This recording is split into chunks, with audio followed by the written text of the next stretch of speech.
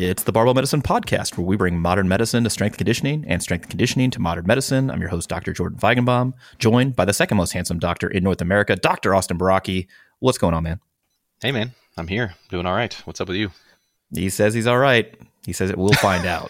This is episode 199. This is our new November 2022 research review, which, as the name implies, is where we review some breaking research. All of these papers, I think, are from they're from this month, which is wild. That's cool.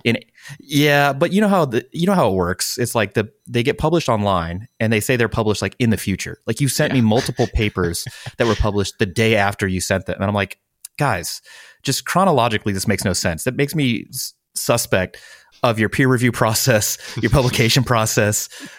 But yeah, all of these are from November, so we're going to talk about everything from mushrooms, or no, as the youths call them, shrooms, or do they call them boomers?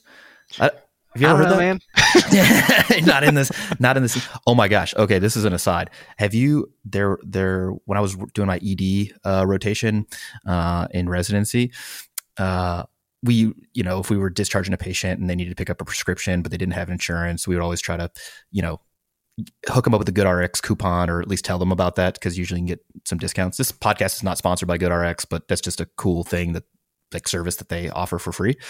There was at a time, there was like a not a competitor, but a different website called StreetRx. And basically it would like identify individuals who had street drugs that were willing to sell them to you. And apparently this was very, very popular in Los Angeles when I was there. How did this come to your attention is the next question. The ED does. Yeah. Cause he was like, yeah, I see you're using GoodRx. That's good. Have you ever heard of StreetRx? And I was like, no. He's like, yeah, I've had some patients come in from that. I'm like, oh, interesting. This is not an endorsement for either GoodRx or StreetRx, I should just say. But yeah, so we're going to talk about some psilocybin. We're going to talk about some dietary supplements for dyslipidemia, or high cholesterol, and we're going to talk about the Baraki Exertion Scale. Now, if you don't know what the Baraki Exertion Scale is, this was a April Fool's blog post I put up. What do you think? That's like 6 years ago now. Has it been that long? I mean, I think it was 2017. So that's it'll be 6 years next April. Basically, when Baraki lifts heavy, his eyeballs pop out of the socket. 2018. That's 2018. All right. So don't want to date ourselves here. But basically, when Baraki lifts heavy, his eyeballs pop out of the socket. And so his facial contortion was the proxy for RPE. And we kind of got a similar thing here. So we'll talk about that, talk about some eye stuff. And but anyway, before we get into that, everything going okay? You're doing doctor stuff? I'm doing real doctor stuff, as we say. Wrapping up 2 weeks in the hospital in about 2 more days. So then I'll get a little bit of a stretch off. So I've had a lot of good patient encounters, a ton of good teaching with my team and my students, and things are going okay with them at the moment. Yeah. Yeah, I always wonder, like, okay, so during these 2 week stretches, would you rather have like a super busy service, quite a bit of turnover, so admitting, discharging, a lot of learning, a lot of teaching, but not like the cases are, I would say, relatively straightforward because you can identify them, treat them, manage, and then discharge? Or would you want relatively light on the admissions and light on the discharge because you have more either complicated patients, or the dispo is difficult, or which scenario would you prefer? I mean, I feel like I've had experience with a ton of them. I mean, where I trained in residency was kind of a regular county hospital affiliated with the university system in San Antonio. And that place was effectively a madhouse with how busy it was all the time. All of our residency teams were packed to the max every day, constant discharging and admitting all the time. And it made it so that we had a ton of kind of experiential learning and on-the-job learning and training, but less time for effective kind of like didactic teaching from our staff and our mentors and things like that. And then where I moved for my first job after that in San Antonio was a much lighter kind of volume, like a moderate volume place. It was not quite as busy. And I had a bunch more time to teach, but it was still like a major medical center within the military system. So we had plenty of complex cases and things like that. So that was a nice balance.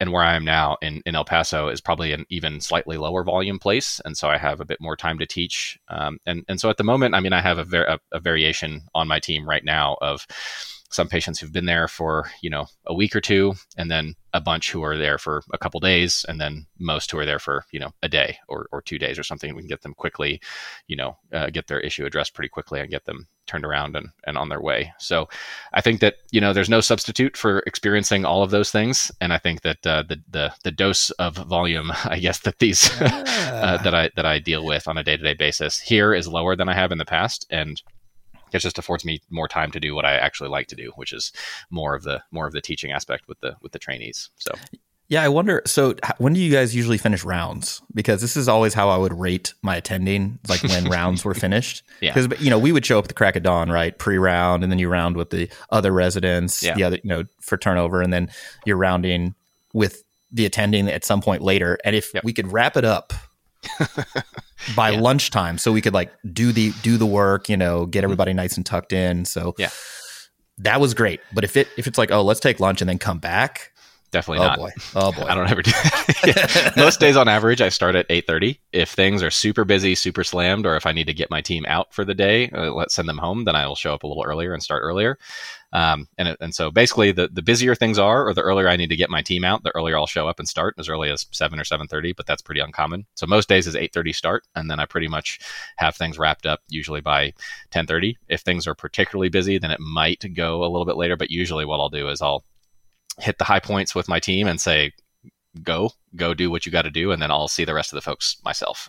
So I'm never keeping them all the way until noon, or definitely not past noon, because I know what that's like, and not cool. So, I mean, we had a pretty good day last week where it wasn't a crazy busy day, but we started at, I don't know, 7:30 or something. We had 13 folks to see, and we saw all of them and discharged 6 or 7 of them and had the team done and out by like 11 or 11:30, which was like a pretty good day for them. All right. Last question related to rounding. Okay. I'm just curious on your experience. What rotation during your training at any point had the longest rounds? I mean, I think it probably had to be some of the internal medicine, depending on who I was working with. I don't know. What do you think? Yeah, it's either toss up for my pediatric rotation in med school. It was like neurosurge, room, and like there's 4 total specialties I recall, but I don't remember the other 2, but they were like pretty complex stuff. And it's just like, if you're admitted to the service, we got a lot to talk about. Either that or the ICU at some point, even though the acuity is higher and you're trying to like figure out, all right, what are we doing? What are we doing? Let's just, the severity was high, and you're just like, it's going to take each patient takes a while when like 6 different organ systems are failing. So yeah, plus the actual reporting, like I feel for whoever the attendings or senior residents were that I was presenting to, and I'm just like, okay, we're going to start with this system and go through, and they're like, oh no, come on, let's go Feigenbaum. I'm like, I don't know what I'm doing. Anyway, yeah, all right, well, cool. The training's going okay. You just got out of the pool. Yep, I lifted after I got back from work. Did some light sumo pulls for sets of 10, and then went over to the pool. So yeah, nice. I am in full bodybuilding mode. And let me tell you, I have had some unique DOMs in places that normally never been sore. New to you. Yeah, I'm like, what is this distal aspect of my quadriceps that I've never known existed before? Or I did my first set of calf raises in my life last week, and I've done them twice since. Okay, one. What a stupid exercise. Just like, and me filming them, I'm like, oh yeah, the dudes are going to go crazy for this. But like, yeah, calves are sore. And it's like when you stretch in bed, you like lay down and you're like, and I was actively not doing it because I was afraid of getting a cramp of some sort. Give yourself Charlie horses with those. Yeah, and I'm like, no, I don't have anybody to help me. So yeah. But, the good news is some great YouTube content coming out on training vlogs. I've got my adductor rehab stuff, that's all done and dusted. So that'll be up soon. The shoulder rehab from the dislocation in February. My meet prep for the meet that I did in May, plus some bodybuilding stuff. Got all that. The podcasts we're uploading those. So you guys are going to see Austin's post-swim hair, which is it's a good look. It's like California beach hair, but you're not in California. So yeah, you got that. We just need to put some sun in your hair, I think. It's not as dead and silvery as it used to be. Wait, do you put a swim cap on when you go swimming? Not these days, no. No. But if you were getting more serious, if I was going to race, then yes, I would for sure. Yeah, I just feel okay. What if your hair was a little longer though? Do you think you would just do it because your hair would be in the way, or just be annoying? Yeah, okay, exactly. Oh man, put the swim. That was my least favorite part of swimming. Was putting the swim cap on, and then you're just like, and you feel like your head's being squeezed. I didn't like any part of that. Helmet, no problem. Swim cap, no, not for me. So yeah, we got a bunch of YouTube stuff up. So just search Barbell Medicine on YouTube. You can check that out. We've got seminars, live in-person seminars coming up. We got one this weekend. We have one spot left in Los Angeles. We're otherwise sold out for Los Angeles. So if you're in the Los Angeles, Southern California area, or can be this weekend, and you're like, man, these two guys sound like some people I'd like to learn from, and you want to get some coaching, plus you want to meet Alan Thrall, Leah Lutz, Tom Capitelli, we're all going to be at the seminar this weekend, and a bunch of other but a bunch of our other staff's going to be there too. Other live in-person seminars, the brand new and improved pain and rehab seminar is in Miami in January. Dr. Baraki and I will also be there hanging out. So if you're on the fence about going to that seminar, can confirm we will be there. Should go. Should be a good time. And they will also have additional 2-day health and performance seminars in Atlanta and New York in 2023. So all of that is linked in the description below. Okay. I think it is time now to get into this week's podcast. Again, this is episode 199. I'm with Dr. Austin Baraki. This is the November 2022 research review. First up, bombshell of a paper. Bombshell. The title of the paper is Single Dose Psilocybin for Treatment-Resistant Episode of Major Depression. This is by Goodwin et al. And a very large research group across the globe. This was published in the November 2022 edition of the New England Journal of Medicine. Did you look at the author list here?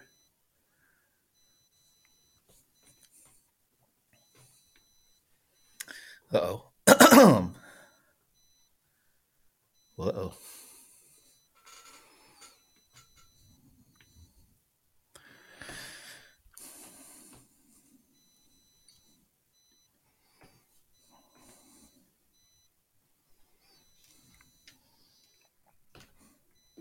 All right. You got to wait for him? Yeah, I think I'm back now. Okay, cool.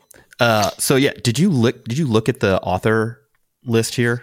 I mean, I have it up in front of me. It is I mean, a lot of the big New England Journal papers tend to have a lot of authors, but this is even for that. It's on the high side. This looked to me like a clinical practice guideline. It's like you got, I mean, I don't know the exact number, but at least 30 authors. Yeah. So I was like, oh, I wonder where this came from. And it's all over the globe. So pretty interesting. Which is pretty interesting given that there were, the actual number of patients in the study. It was decent size, but not like, multiple tens of thousands of patients or something like that. No. But this is a phase 2 clinical trial. This was funded by industry. We'll talk about who funded it and kind of what they did. But first, just kind of a little background on what is treatment-resistant major depressive episode. So a major depressive episode, just in and of itself, versus other depression subtypes, is diagnosed in individuals that have 5 or more of the following symptoms for at least 2 consecutive weeks, and it's not clearly attributable to another medical condition or in the context of like substance use. And at least one of the symptoms has to be depressed mood or loss of interest, which is also known as anhedonia.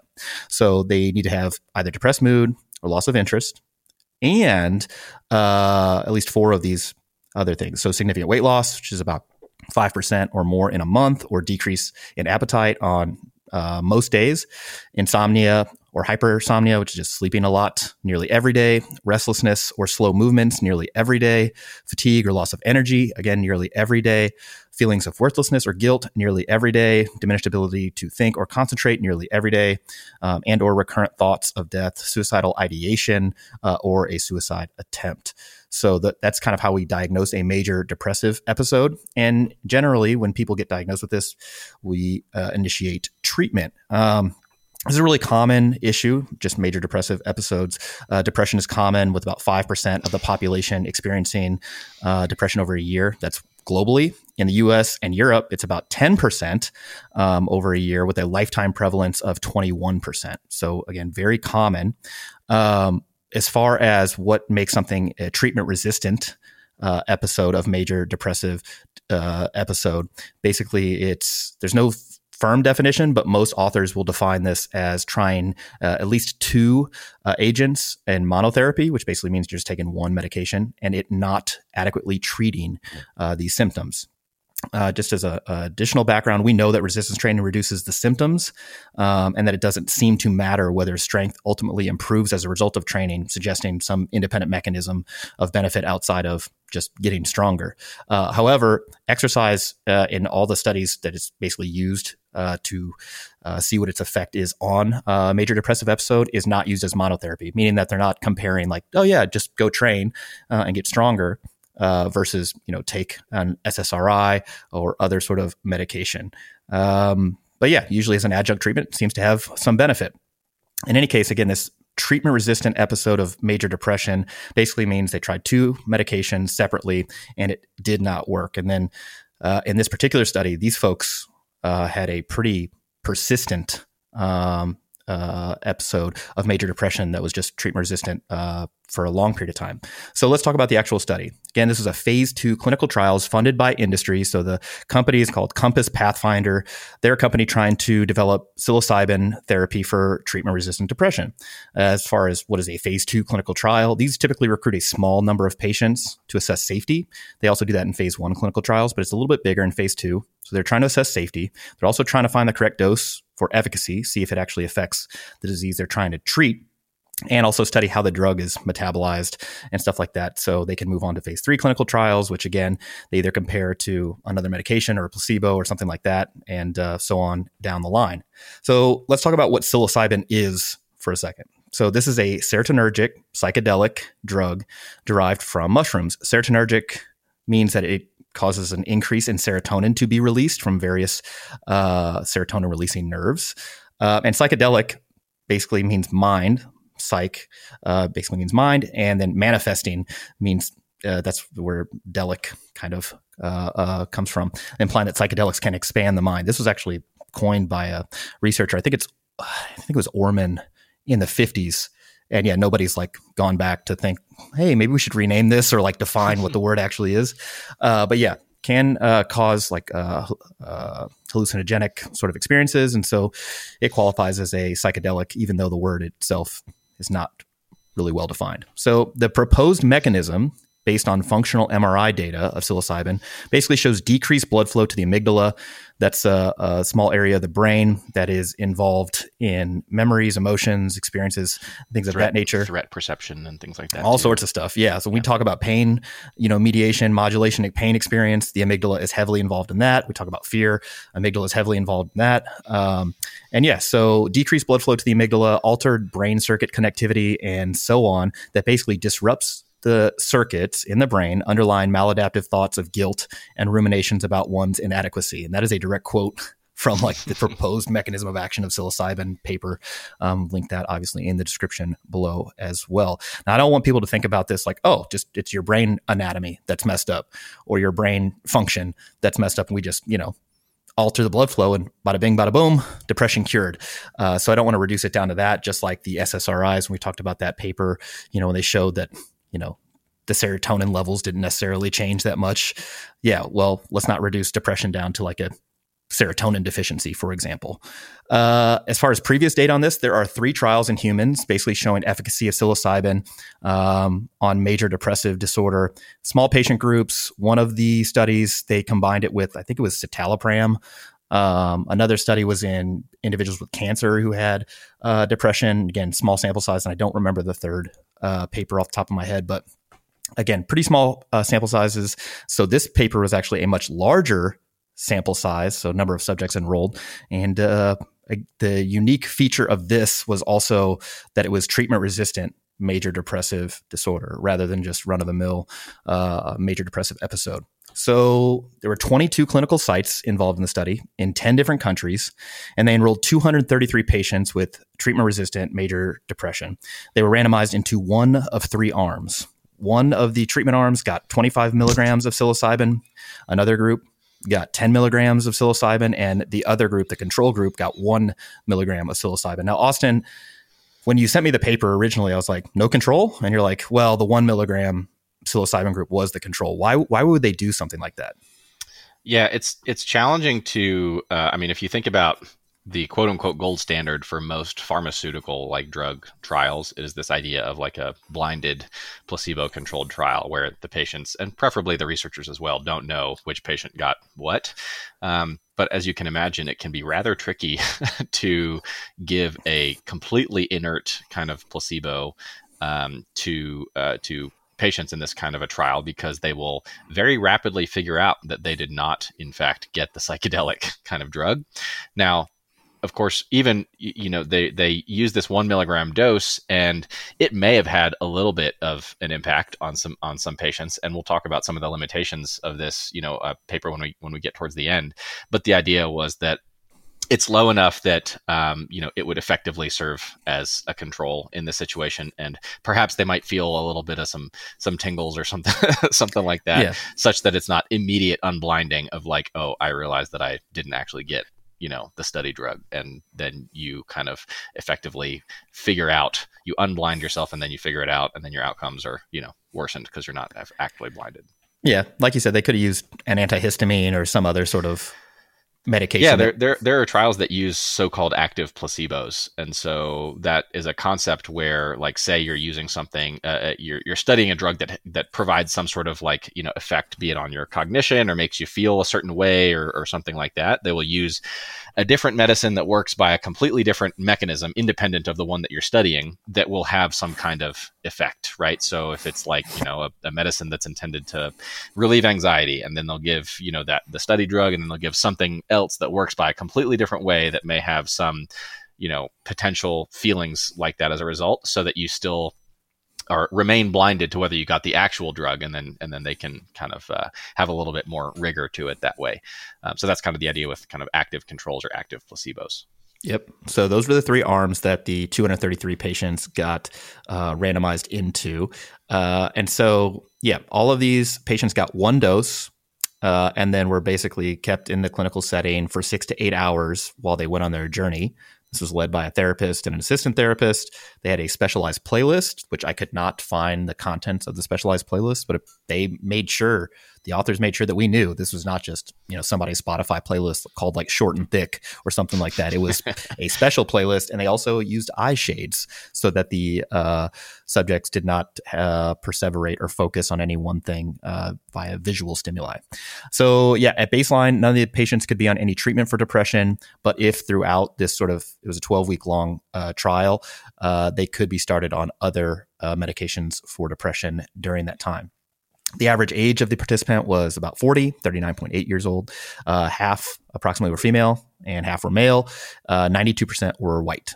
And the average current depressive episode was greater than a year. So basically, these folks had been seen, managed, treated for depression, but inadequately, or basically did not work, and that the current episode was lasting for greater than a year. As far as to assess outcomes, they used what's called a Montgomery-Åsberg Depression Rating Scale, the MADRS score. This is a 10-question questionnaire about feelings, thoughts, function, etc. And each question is rated 0 to 6 points. 0 points basically being quote unquote normal or better without depression, for example, and 6 would indicate greater impact of depression. That was their primary endpoint. They did this MADRS evaluation at weeks 1, 3, 6, 9, and 12 at the end of the study duration. They had some secondary endpoints as well. Basically, they were looking for, can we get at least a 50% decrease in the MADRS score from baseline to week 3? Can we keep that sort of reduction? They would call that remission with a MADRS score less than 10. So that would be like a quote unquote normal score. And then was it sustained? So basically, did they sustain that throughout the entire study period all the way to week 12? So what happened? All right. So at baseline, the depression was moderate. The average MADRS score was 20 to 30, and about a third of the patients, and greater than 30 in about 2/3 of the patients. But basically, this was similar across all of the arms. So the folks getting 25 milligrams, 10 milligrams, and 1 milligram, basically no differences between groups. As far as maybe a confounding variable, as far as how many of the folks got initiated on additional treatment for depression. About 33% of the 25 milligram group started treatment for depression within the study period. 24% in the 10 milligram group started an additional treatment for depression during the study period. And then 20% of the 1 milligram control group started an additional treatment for depression in the 12-week study period. All right. And so the results, out of 79 individuals in the 25 milligram group, 37% saw a response and 29% had remission at week 3. In the 10 milligram group, 19% saw a response and 9% had remission in their symptoms by week 3. Again, that's an MADRS score less than 10. In the 1 milligram group, 18% saw a response and 8% had a remission by week 3.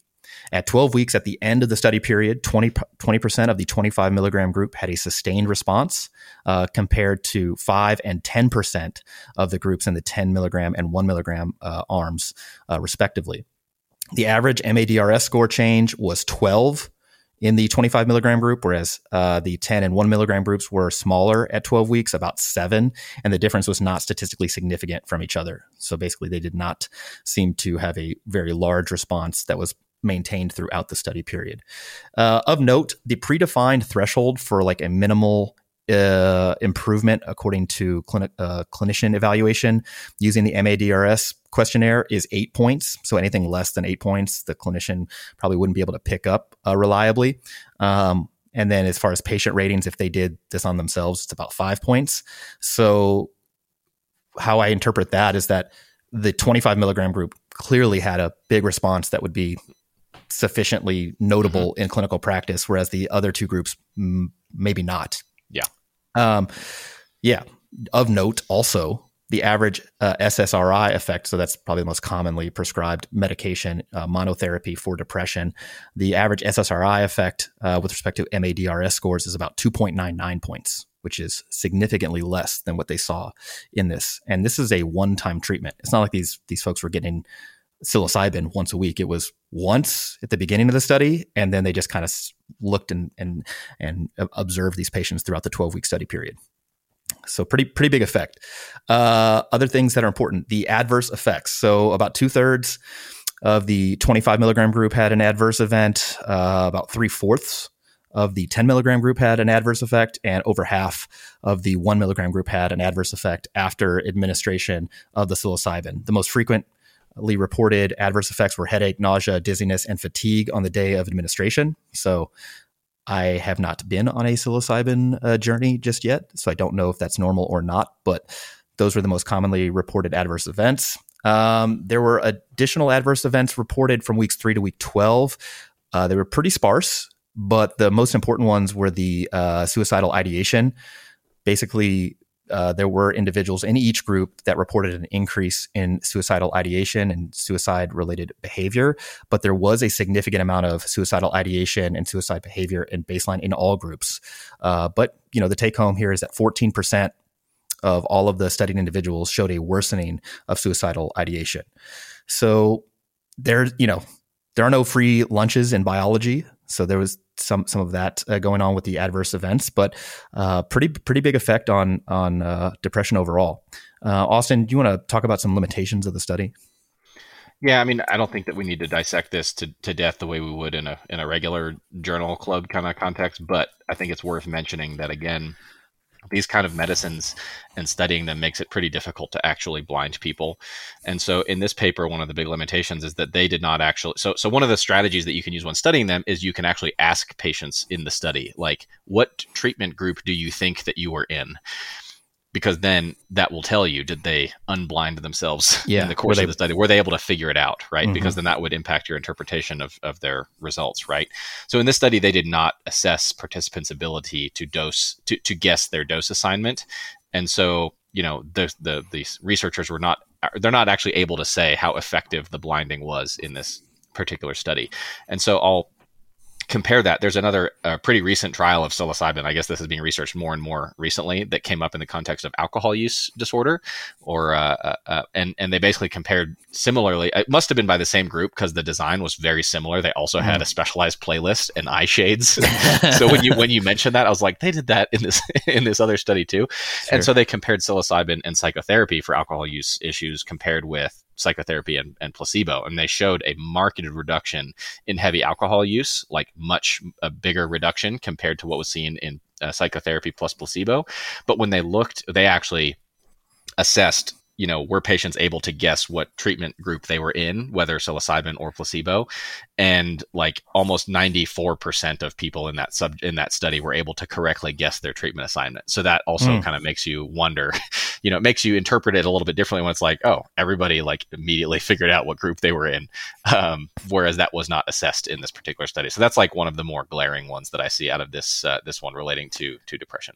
Yeah. And it's not that we're like worried about, were people able to figure out what arm they were in? It's just that, all right, we know that we're getting at least some expectation potentially in the results here, and placebo sort of mediated benefit. If people can guess that they're getting a higher dose, they might expect that to work better, for example, and have better outcomes. And so, yeah, you would prefer, if you really wanted to be very confident that a particular medical intervention worked, that people would not be able to guess at all. That means that your control group, and your intervention groups were, so similar that people couldn't really tell. But, that is one of the limitations here. What I take home from this is that this seems pretty promising. I mean, when you compare the MADRS results, which is again a validated questionnaire used to assess treatment efficacy for depression, big improvement in the 25 milligram group, bigger than SSRI data has been to date. That seems pretty great. Even when you consider the side effect profile, you don't like to see that a substantial portion of all treatment groups had an adverse effect, particularly the worsening of suicidal ideation. But at the same time, like there's a black box warning on almost every SSRI I can think of that pertains to suicidal ideation or suicide-related behavior, because there's a non-zero portion of the population that's going to get a little worse with an SSRI. Yeah. So that's why we're supposed to kind of check in and follow up with these patients pretty frequently in the early phase of treatment with those kind of medicines, in case there's somebody who may experience that. Yep. But the way I think about this is that if you were thinking about like what is the most severe type of major depressive disorder, it'd be the treatment resistant ones, because they basically tried a bunch of stuff, hasn't really worked, and they've kind of persisting in this depressed state. And so that group of folks might have the most to gain here. And so maybe that's why the effect is so big that we're seeing, because particularly interesting for a one-time thing. I think that's like, pretty unique as far as a lot of medical treatments go, that it's just a one-time thing. And I mean, it's not to say that you're done indefinitely, but at least as far as the study duration went, like there were a fair number of people who had a sustained effect, which for people who have again, by definition, treatment resistant condition is pretty interesting. Yeah. And they got there by week 3 and were able to like sustain that. Mm-hmm. I wish I would have done some more review on esketamine, the intranasal ketamine, just to compare the results there, because that's another currently FDA approved treatment for major depressive disorder that is a one-time shot, and seems to work very, very quickly. So that would have been nice to compare here. But I will be curious to see where the research goes. Again, this was a phase 2 clinical trial. I expect that the phase 3 clinical trials will be even larger, probably expand groups to not only just treatment-resistant major depressive disorder, but also, as initial monotherapy, for example, just to see how that compares to SSRI, for example. Yeah. And I know I do get the sense that this kind of, whether you call it psychedelic or hallucinogenic or whatever kind of, drug category, is being researched more also in other conditions, particularly in the context of PTSD is another place where there's a lot of research into that. That's coming up. People are going to listen to this and they're going to be like, all right, cool. So I just microdose at home. Is that what you guys are saying? It's like, so no, they weren't microdosing. They weren't taking this on a regular basis. It was like a one-time deal, at least for the study period. And further, like the purity, the dosage, all the stuff that goes into like pharmaceutical development, manufacturing, distribution, et cetera. I don't know that I trust the ethics of, drug Your dealers. guy. yeah, but my guy would never do that. It's like, oh, he's got a mass spec at his place. Like he's just, he's got a PhD in chemistry, and a whole team of people working on every single batch. Yeah, so I'll be curious to see how this develops. This is certainly interesting. It seems at least promising from this standpoint. Guys, should we all go invest in Compass Pathfinder? Just see how they're. This is not financial advice. I am not a financial professional, so don't do that. Okay, so that was the first study we reviewed this on this month's research review. Second study is called The Comparative Effects of Low-Dose Rosuvastatin, Placebo, and Dietary Supplements on Lipids and Inflammatory Biomarkers. So this is by Laffin et al. This was published in the November issue of the Journal of American College of Cardiology. So again, just from this month. Okay, as far as some background, dyslipidemia is very common. People call this high cholesterol or my cholesterol's out of whack. But yeah, the clinical term is dyslipidemia. Its prevalence is increased in patients with premature coronary heart disease, being as high as 75 to 85% compared with approximately 40 to 48% in age-matched controls without coronary heart disease. So basically, if you have elevated cholesterol, your risk of having premature coronary heart disease, or as we've called it on this podcast, atherosclerotic cardiovascular disease, ASCVD, goes up markedly. Okay, Austin, just as a quick review, I know we've done podcasts. You've got a 3-part article series on this. What is dyslipidemia, though, if you would really want to define it? And then I'm going to, I just used the terms interchangeably, lipids and cholesterol, but we know that's not true. So just give people a lay of the land here quickly. Yeah, I think probably my spiel that may have mentioned on the podcast before. We are mostly water. There are a lot of biologically active things that don't dissolve in water. These are called lipids. Cholesterol is a form of lipid. And because we are mostly water, yet we need these things that don't dissolve to circulate in our bloodstream, we need special carriers.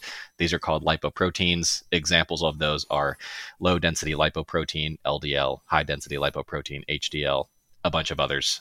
This gets really complicated really fast, but that's probably sufficient for the 10 million foot overview of this topic.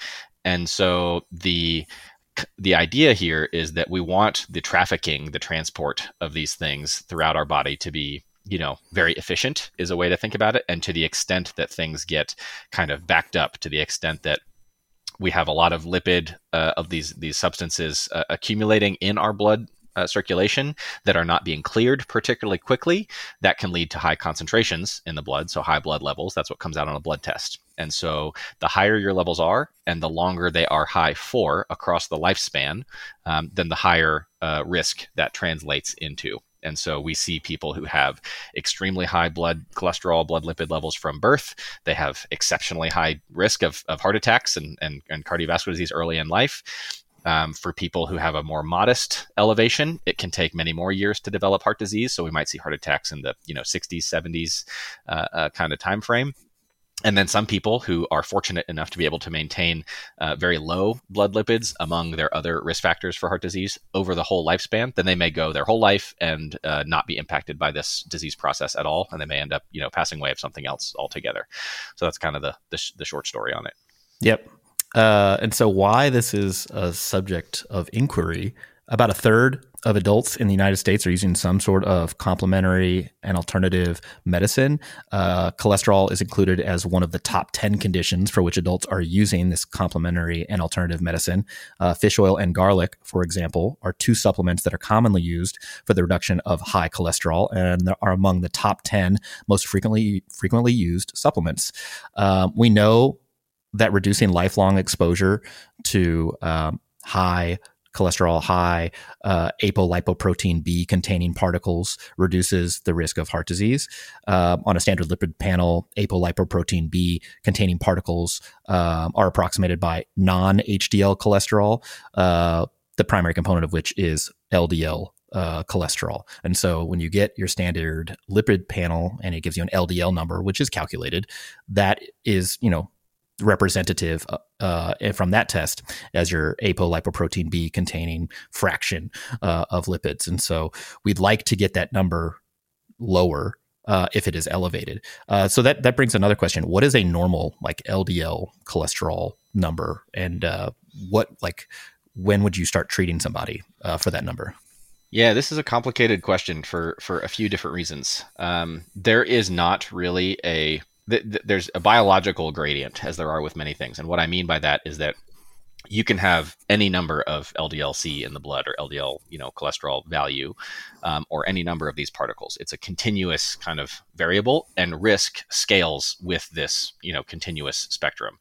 So risk goes up continuously over the lifespan as these levels go up. And stay high over the lifespan. There is not, as with many things, we artificially kind of break it down or artificially dichotomize it into normal and abnormal, or like normal and high, which is really not a great way to do this. And as a result, it has led to a whole bunch of unnecessary confusion. And so I get into the details of this in the Part 3 cholesterol article on the website, because there are people who say, for example, they'll look back at some data and they'll say, well, some big fraction of people who had heart attacks in this study had normal cholesterol levels. And again, it's like, well, what is normal? Because we know that once levels get low enough, atherosclerosis halts. It does not progress when your blood lipid levels are low enough. And so the argument could be made that for those who had heart attacks with supposedly normal cholesterol levels, because at one point the normal total cholesterol level was like 200 milligrams per deciliter total. It is very arguable, and I would in fact argue this, that a total, if we're looking at total, for example, that a total cholesterol level of 200 for your average person is probably high. It's probably, insofar as it is going to impact their lifelong risk. And so I really dislike dichotomizing into artificially, normal and high.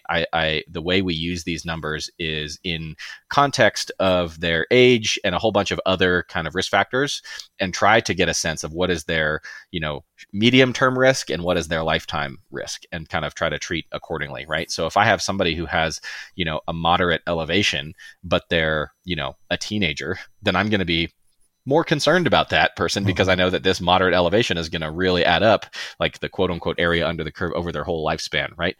Whereas if I have somebody who is, 88 years old and they have a moderate elevation and they're, doing their thing, and I'm probably going to be much less aggressive in that kind of a situation. Right. So there's a spectrum of these values, and we kind of try to incorporate it into an overall spectrum of risk. And so treatment decisions is a much more complex kind of decision-making process than I can kind of get into here. But the articles that I wrote on the website are one way that can get into the details on that.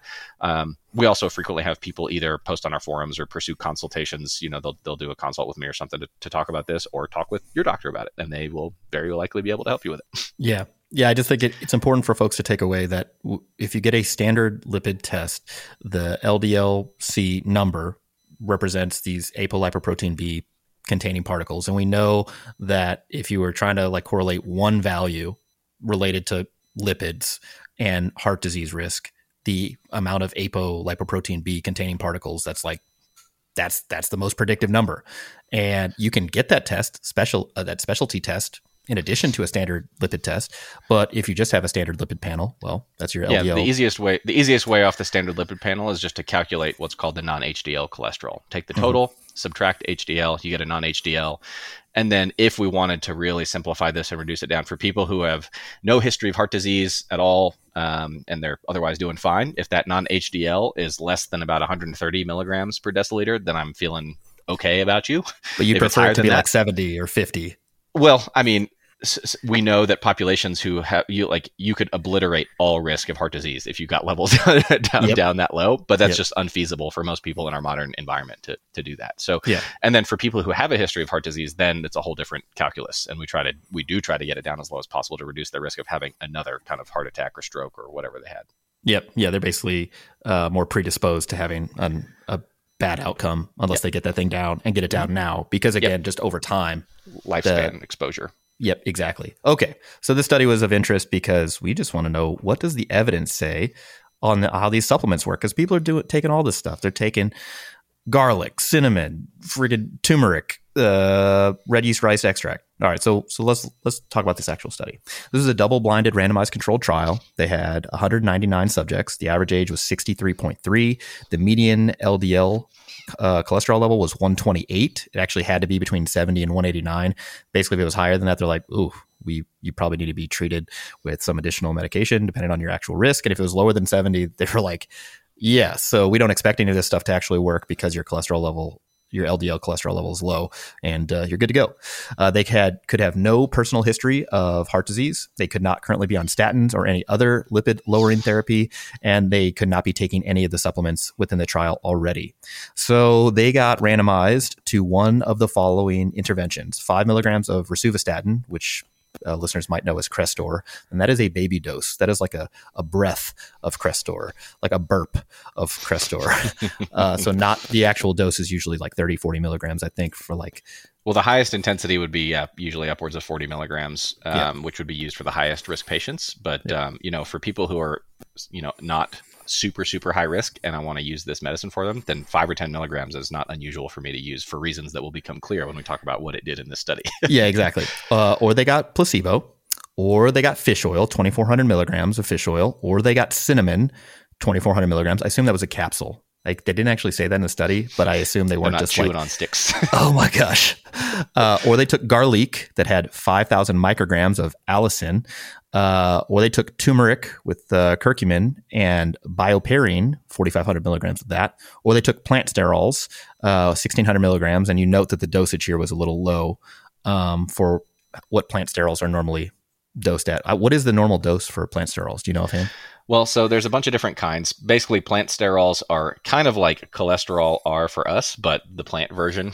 And so there is evidence for sure, and we'll get into this a little bit later as well, that supplementing the diet with plant sterols, or as they're sometimes known as phytosterols, in that they come from plants, can reduce blood cholesterol levels. There's some complex mechanisms in the gut with how they mess with absorption and excretion of certain cholesterol, things like that. And so there are multiple different kinds, but definitely I think that insofar as it is possible to see a lipid lowering effect from them, you would see a stronger effect from a higher dose than was given in the study. And they finally, the last arm of this was the red yeast rice extract. This they took 2,400 milligrams of that. And if you've listened to a couple of our previous podcasts where we talk about red yeast rice extract, the active ingredient there it's a number of types of monocolins, particularly monocolin K, which was the same active ingredient in lovastatin. In any case, basically that got pulled from the market because lovastatin was already on the market as a prescription drug. And so red yeast rice extract was kind of banned. Although if you go on Amazon or wherever, you can find this stuff, and we'll talk about why maybe that's not the greatest idea if you're trying to treat elevated cholesterol numbers. And so what did they do? They basically took a fasting lipid panel, a complete metabolic panel, and a high sensitive C-reactive protein at the beginning and the end of the study. And it was basically a month long, 28 days. Austin, just briefly, what is a high sensitivity C-reactive protein, and when would you obtain this? Yeah, so this is a blood test that, in broad strokes, is what we call a nonspecific marker of inflammation. It is something that has some interesting origins, why it's called C-reactive protein and things like that. There's some backstory because it was observed to be elevated in certain kinds of infections, but in general, it's not specific for infection. It's more of just anything that causes increases in inflammation. And we know from other data in the research world of heart disease that patients who have high levels of inflammation, they're at higher risk of having cardiovascular events, heart attacks, strokes, things like that, compared with people who have lower levels of inflammation. And just to tack on one thing here is that some folks will say cholesterol doesn't matter at all. It is actually the inflammation. And this is something I also address in part 3 of the cholesterol article series on the website. There are data that basically look at 4 kinds of patients. Patients who have high LDL levels, high cholesterol and high inflammation, who have low cholesterol and high inflammation, who have high cholesterol and low inflammation, and then who have low levels of both. And the spectrum pans out pretty much exactly as you would expect. People who have high levels of both are at the highest risk. People who have low levels of both are at the lowest risk. And people who have, one way or the other on either variable, they fall somewhere in between. Mm-hmm. So it actually appears that both of these things matter. And so that's kind of what this protein is and why it would be measured. There's also other research on pharmaceutical, medication interventions and lifestyle interventions and like that specifically aimed at lowering this and their impact on heart disease risk, which, have some mixed results. And then, the study you said on day 0 and day 28, which some might say, is that too short? And honestly, I would say no. particularly Right. for, when I initiate somebody on some form of, cholesterol lowering or lipid lowering therapy like rosuvastatin, or if they make a very radical lifestyle change, it is unsurprising to me. Like, I'm happy to recheck blood lipids in 4 weeks, in the 4 to 6 week range, and I expect to see a pretty substantial impact from that by that time point. It does not take like 6 months for these things to manifest or to maximize. Yeah, but if you were going to evaluate hard outcomes like major adverse cardiac event or heart attack or something like that, you'd want to follow them for years. You'd have to have a much bigger trial and follow it for much longer. Exactly. Yep. Okay, so what happened in the study? So adherence was high. Only 4 participants out of the 199 took less than 70% of the assigned doses of whatever supplement or medication they were randomized to. As far as what it did to the LDL cholesterol level, rosuvastatin lowered LDL cholesterol by 37.9%. Placebo lowered cholesterol by 2.6%. Fish oil lowered cholesterol by 3.4%. Cinnamon increased cholesterol by 0.4%, basically stayed the same. Garlic increased cholesterol by 5.1%. Not looking good for the old garlic here. Turmeric and curcumin with biopurine decreased cholesterol by 1.3%, and plant sterols decreased cholesterol by 4.4%. The red yeast rice extract decreased cholesterol by 6.6%, which again is a fraction of the 37.9% that rosuvastatin lowered cholesterol by. And again, you would actually expect red yeast rice extract to do better. It's like, look, if it's got that monocolin K in it, which is the active ingredient in lovastatin, and it's got enough of it in there, should be doing some work. The problem is that when you actually look at how much monocolin K is in the red yeast rice extract, you actually take a bunch of different preparations of red yeast rice extract and test how much monocolin K is in them. The content ranges all over the map, from 0.1 milligrams per capsule up to 10 milligrams per capsule. So you don't really know what you're getting, because again, this is a supplement that's not supposed to be being sold right now. Yet, some unscrupulous distributors are still, in fact, selling it. And further, 4 of the preparations, when they actually tested the monocolin K content, had elevated levels of citrinin, which is a potentially nephrotoxic mycotoxin, so a toxin made from fungus. 10 out of 10 would not recommend. As far as total cholesterol levels, rosuvastatin lowered total cholesterol by 24.4%, whereas all others had less than a 3% effect on total cholesterol. With respect to triglycerides, rosuvastatin lowered triglycerides by 19.3%, and all others had less than a 5% effect on triglycerides. And in fact, cinnamon and red yeast rice extract actually raised triglycerides. And high sensitivity C-reactive protein, rosuvastatin reduced that value by 5.7%, whereas none of the other supplements had statistically significant reductions comparatively. So looks like a big win for rosuvastatin and a big L for everything else. And I don't know that I would recommend attempting to take that L if I was recommending folks to try to manage this. So yeah, I liked that they were basically did the study that we all wanted to see. Like, all right, well, how does rosuvastatin or an actual statin medication at a low dose actually compare to some of these other things? Fish oil, cinnamon, garlic, turmeric. Because people ask about this stuff all the time. Like, well, I heard about curcumin or turmeric or biopurine, or like, what if I took them all together? Would that be like akin to taking a low dose statin? Answer, no. No. Not even a little bit. Not even close. That's the other thing, right? It's like definitively now we can say, like, we would not expect marked changes in any parameter we care about related to lipids by taking those supplements. We talked a little bit about the plant sterol limitation. You wanna go into some more detail here? Yeah, so there's a couple things about this. One thing that I'll mention first is you mentioned earlier when you were citing the results, you were mentioning like the point estimates, basically like the average value that was changed for each of those subjects. But there are error bars around all of those. Mm-hmm. And effectively for all the supplements, none of them when you account, for the statistical comparison, showed any significant improvement over the placebo.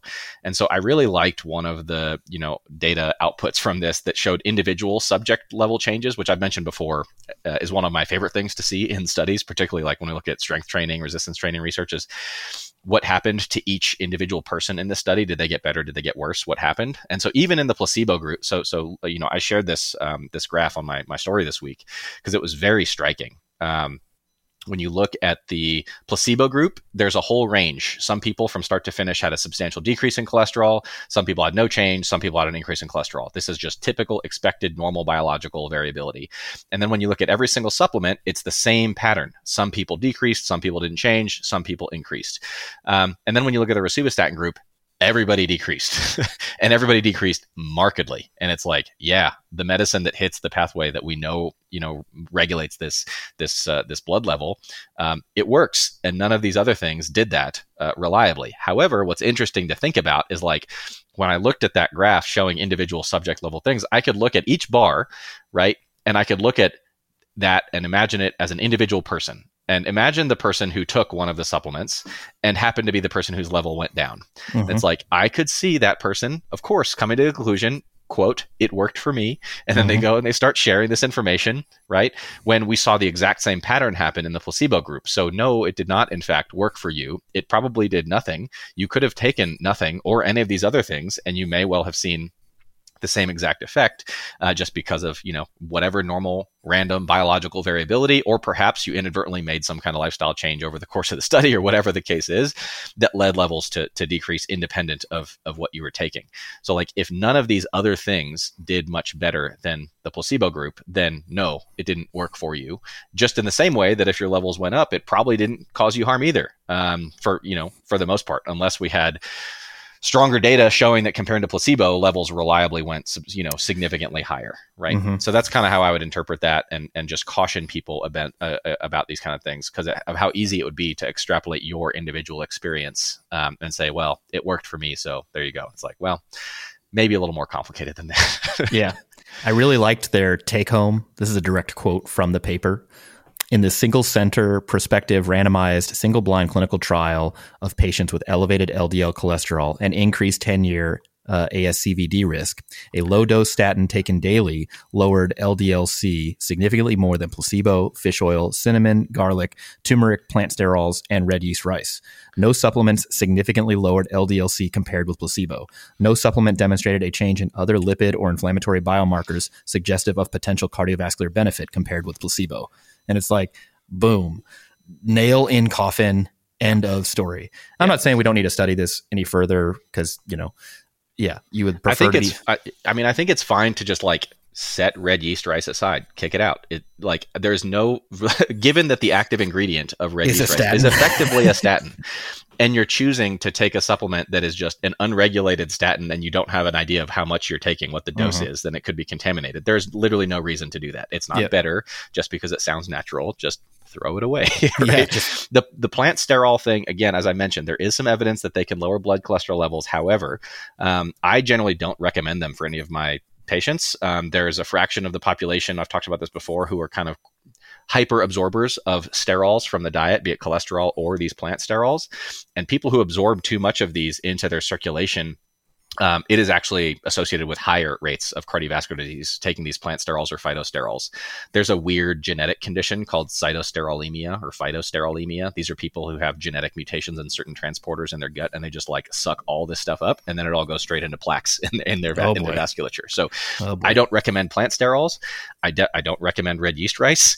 And then now we have evidence also that these other things, garlic, turmeric, cinnamon, et cetera, are not going to have the kind of impact that we're looking for on blood lipid levels.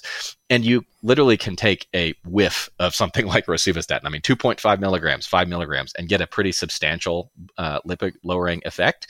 And the idea, and I do this all the time in practice, is those very low dose treatments, they come with the lowest risk of experiencing the side effects that people are worried about. And if I want to get an even bigger effect while minimizing the risk of side effects, there's also evidence on this, combining multiple low dose rosuvastatin, 2.5, 5, 10, something like that, with something like ezetimibe, 10 milligrams. That's also something that is extremely well tolerated. And there's evidence basically showing that people, despite it being 2 pills instead of 1, actually are able to stick to it better. They discontinue it less, and they get a bigger blood lipid lowering effect compared to taking super high doses of statins. So for people who are not ultra high risk, like who've had heart attacks before, who unfortunately just really should be on the highest doses if they can tolerate them.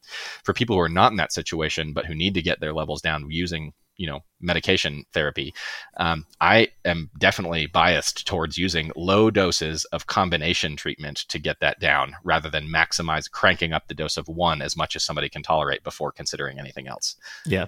And I want to be clear, like neither of us would recommend taking a statin or other medication to lower lipids, in isolation without also trying to address physical activity, dietary pattern, lifestyle, etc. All the things that are in the cholesterol article, part 2, I believe, tackles all that stuff. What to do with your diet, what to do with your lifestyle, etc. Yep. Yeah. Why not both? Yep, exactly. If you need it. Cool. All right. So that paper is linked in the description below, as with all of our other resources. Again, this is episode 199 with Dr. Austin Baraki. This is our November 2022 research review. And our third and final paper for this research review is the validity and reliability of facial rating of perceived exertion scales for training load monitoring. This was by Van der Zwaard and his research group from the Netherlands. This was published in the Journal of Strength and Conditioning Research. This was actually from October of 2022. So I misspoke earlier saying that all of these papers were from November. This one was actually from last month, but still very, very recent. Okay. Baraki, do you remember the first time that you were training and you noticed that your eyeballs were popping out of their sockets? I don't know that I noticed it myself. You like took a video, you're like, bro, that is some severe exophthalmos. Like, what is going on? Okay. So basically some background here. RPE, you guys know that we use RPE, or rating of perceived exertion, to not only measure how hard a particular task was, like a particular set of an exercise. So you squatted 5 reps. How hard was it? Using a scale 1 to 10. And often, but not always, that proxy is related to the repetitions left in reserve. So RPE 8 would be 2 reps left in reserve. RPE 9 would be 1 rep left in reserve. RPE 10 would be 0 reps left in reserve. We also used RPE scale for rating how hard an entire workout was. And we usually use the 1 to 10 scale, 10 being that was a really hard workout, 1 being that didn't really do anything at all, and everything in between. You can formulate an RPE scale using any sort of terms, values, pictures, descriptions that you want. As far as the validity of that scale, well, that's to be determined. You'd have to test that on a substantially or significantly sized sample size, and then report your findings. Usually for rating training load or monitoring training load, you're looking more at session RPE ratings and duration and how that changes over time. Typically, when this has been studied in the literature, they use either the Borg RPE scale, which is rated from 6 to 20, or a modified version of that scale, which ranks from 1 to 10. That's what we use. In this particular study, they were trying to figure out if we add facial emoticons, so the stuff on your iPhone or other smartphone, smiley face, frowny face, red frowny face, like, did that actually add anything or make it easier for people to rate these things more accurately, and therefore give a better insight into what the actual training load was? Now, before we get into this, when I first read the title, I go, they're just videoing these people and looking at like their facial strain. Like, were they grimacing? Did they have exophthalmos? Or their eyes popping out of their socket? Did they have like any sort of other sort of discernible facial features? I was looking forward to seeing some pictures of people at the bottom of the squat or something or like that. It's just like, what did their face look like? But they didn't. This was all about emojis. But as far as eye stuff, just because we are talking about Baraki's eyes, and I'll link the April Fool's post in the description below. It's pretty humorous. Hopefully no one's reading that and not looking at the date and being like, this is serious. But it's a 1 to 10 scale with Baraki's face in different shades of red and grimace. And I think the actual 10, I had to pump the red up a little bit. Yeah. Oh my gosh. Yeah. If that was your real face, 10 out of 10 would recommend clinical workup on that. But yeah, stuff can happen to your eyes when you train. I was just more curious, like, what would happen since we were talking about Baraki's eyes. There are a few different interesting case reports on what happens to the eyes during training. So one thing that's been reported in the literature is called orbital emphysema. And I know what people are thinking, well, emphysema, that's lung stuff. How does the lung stuff get to the eye stuff? That doesn't make any sense. So yeah, basically you can have a fracture or otherwise rupture of the bony skeleton surrounding your eye. That's called the orbit, and free air gets into either the bone and or muscular tissues or soft tissues around the eye or even the eye itself. And so free air goes into one or more of these structures. This often happens during an orbital fracture due to trauma, or this can happen during vigorous nose blowing. It is the season. So if you're a vigorous nose blower, and your eye starts swelling up and you get a bunch of pain every time you touch it, maybe go get that checked out. Anyway, there was a 23-year-old dude who had a sudden left periorbital swelling. So the area around his left eye got really swollen after lifting weights. And the picture they had on this guy in the case report, dear God. I mean, that's one of those things, though. Yeah, if that happened, I'd be like, I'm going to the hospital. Total freak accident. 100, yeah. And basically, he had orbital emphysema. He had crepitus and swelling in the periorbital area, and 10 out of 10 pain to palpation. So basically, his eye just huge, swollen, super tender, and painful. And yeah, they gave him antibiotics just to make sure there was no infection that seeded the area. They observed him, and it completely resolved by 3 days. So, cool. I don't know if he was back to lifting weights on day 4, but yeah, his discharge photo, he looked completely normal. Handsome dude. Another thing that's been reported with weightlifting is called Percher retinopathy.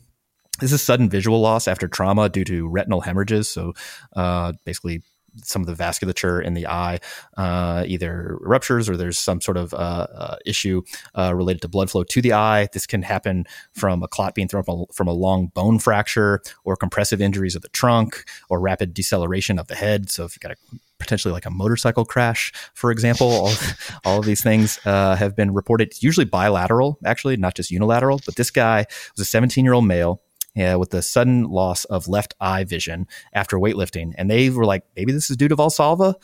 But interestingly, they didn't do anything. They just basically ruled out everything else and said, we'll observe you. And it resolved on its own. So interesting, but not really related to this study. Yeah. But I went down that rabbit hole. Just briefly, as far as what does exercise do to ocular physiology? Basically, there's no robust data on exercise and eye disease. So when people are like, what does exercise do to glaucoma? What does exercise do to retinal detachment? What does exercise do with cataracts, et cetera? So basically all of the longitudinal data sets that we have on those common eye diseases do not report physical activity levels. So we just don't really know, even correlational data, people who exercise more had less incidence of glaucoma, or there less sort of events related to glaucoma, for example. We know that the intraocular pressure, so the pressure within the eyeball, tends to go down during dynamic exercise. So that's locomotive type stuff, running, walking, cycling, swimming, rowing, etc. But intraocular pressure goes up during isometric activity like hand grip for something, or if you were bracing right before a squat. And so in resistance training, intraocular pressure goes up a bunch, not only because your blood pressure goes up, as it does with all forms of exercise, but also because you're doing a Valsalva. Interestingly, the more fit someone is, the lower the actual increase is in intraocular pressure. But this is concerning for folks who have glaucoma, which has been described as ocular hypertension or ocular high blood pressure. The outcomes of resistance training, weightlifting, or intense exercise on glaucoma, not really sure that there's any effect. But there are higher rates of physical inactivity in those with glaucoma. And so whether that's correlational, whether that's causal, we don't really know. But I definitely have had a DM conversation or multiple DM conversations with people who have either a client with glaucoma, a family member with glaucoma, or they personally have it. And they're like, can I lift? And I'm like, there are risks to being insufficiently active, and those are well studied.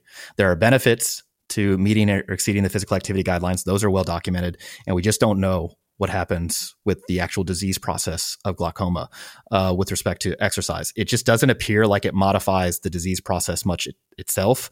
And certainly I would expect if there was this big risk of bad outcomes with glaucoma, we would see a signal in the literature. It's kind of the same way I feel about pregnancy and exercise, right? If there was this huge risk of exercise on, bad outcomes during pregnancy, particularly since a lot of people have gotten into high intensity exercise via CrossFit and other sort of forms recently, we would see a signal, a bunch of case reports person had, worsening glaucoma from exercise. And it's we don't see any of that.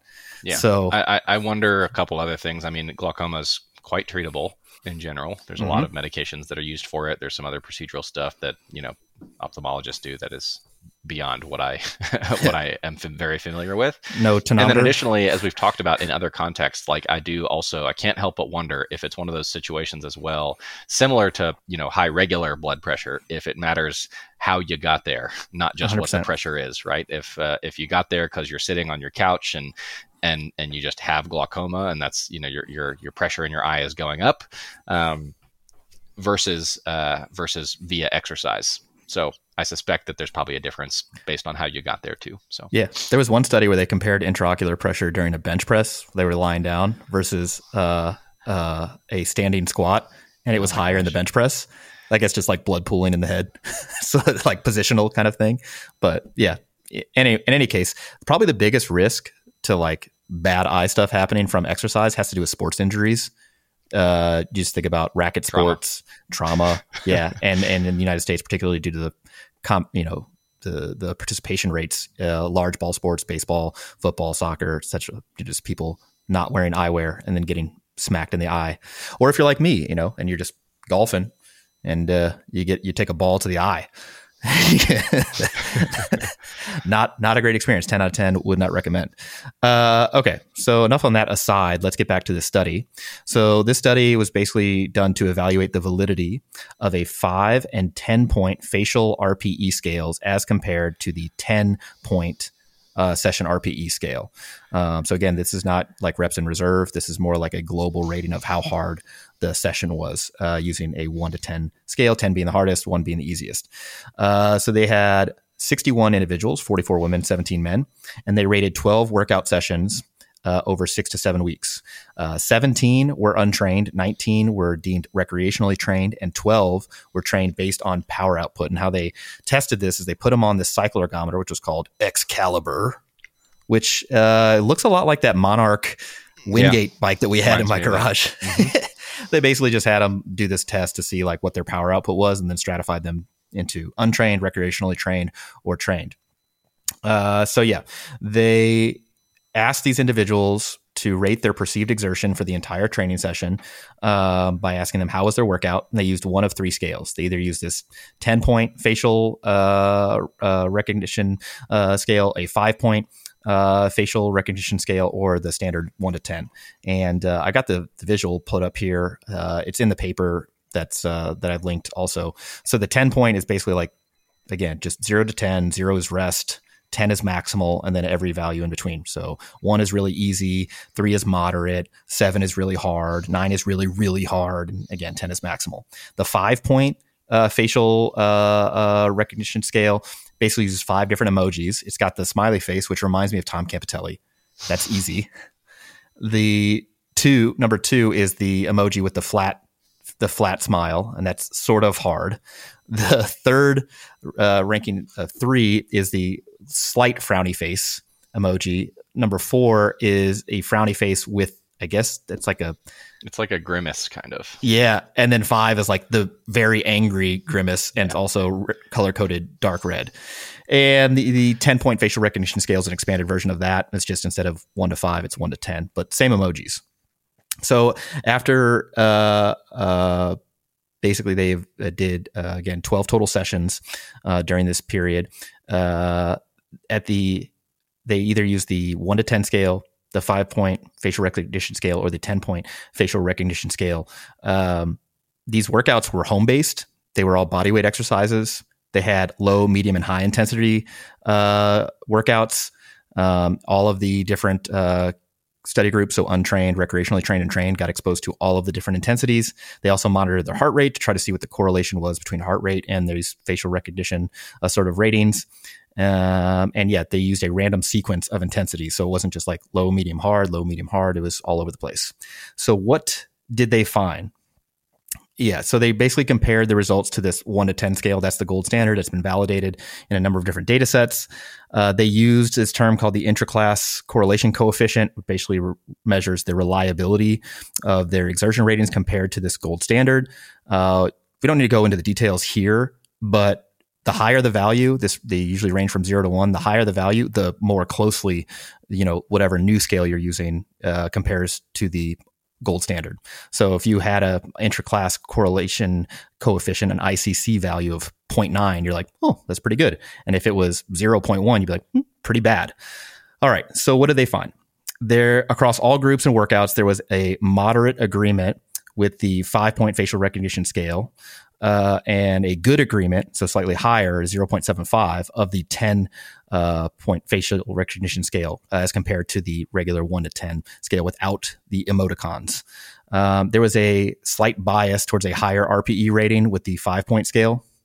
It also appeared that there was some poor validity in the 5 and the 10-point facial recognition scale for untrained, so people who had not exercised that much before or weren't very fit, but it was pretty good in recreational and the trained groups. In fact, for the 10-point facial or emoji containing RPE scale, the ICC value was 0.8 and 0.85 for the recreational and the trained groups, respectively. The correlation for these scales and the heart rate was not that good, just overall not that good, but that's not really the point. We're not really using these subjective RPE sort of scales to correlate to heart rate, which again is just one of many values that kind of go into how hard a particular exercise session was. As far as what users preferred, it looks like a third of them preferred the 5-point facial emoji containing scale. A third favored the 10 point facial emoji containing scale, and a third favored the regular 1 to 10 scale. So kind of all over the place. It is interesting to me. This paper kind of came to the conclusion, like, yeah, you can use this if people are trained, recreationally trained or well trained. Because my takeaway was something completely different. It's like, it doesn't really matter what the value is that you get that it's spit out here at the end of, it's like, okay, they ranked the session RPE as 4 and that correlated to this emoji. I don't really care.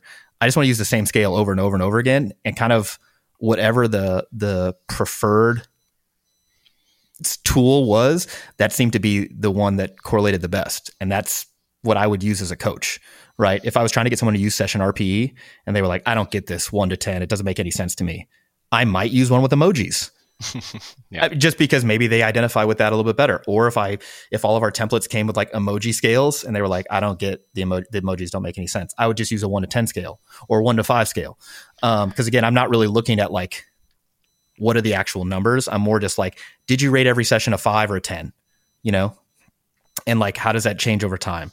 And so, I think it's useful to have some session RPE data if you're trying to figure out like, am I applying too high of a dose, too much training stress, something like that. And I'd like to keep it consistent. And I'd like people to use a system that they feel comfortable with and understand that shared language that we're trying to develop between coach and client. So do we need emojis? Could be issues. There could be issues with literacy, with numeracy, with cross-cultural communication, depending on how the kind of client that you're trying to coach. If you're a coach, they may be, from a different culture, they may have never exercised before, whatever the case is. And so, this actually could be something like this could be a valid tool to try to communicate the, the effort that you are seeking. And again, it's like, similar to a lot of the time our conversation, in like most people who are training, the absolute, accuracy of their RPE ratings are much less important compared to consistent use kind of over time. Like, I do not think it's worth agonizing over whether that was a 7 or a 7.5 or something. Yeah. I don't even bother getting to that level of granularity myself in my own training. I'm like, yeah, that was probably about hard enough. Close enough.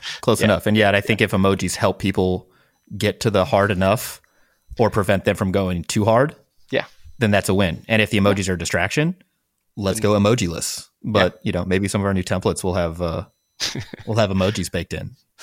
I just wonder how that like, what if you don't update your phone, and so like the thing pops up as like the question mark? I think emojis are pretty much here to stay at this point. I think that's unlikely to be an issue. Yeah. Maybe I'll come up with some different ones. I'll make a Baraki exertion scale. It's just emojis. Like the 10 is going to be the devil guy. Very cool. All right.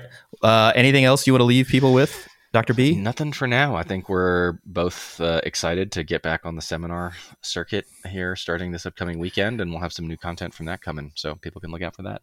That's right. So this has been episode 199 of the Barbell Medicine Podcast, where we bring modern medicine to strength conditioning and strength conditioning to modern medicine. This has been the November 2022 research review.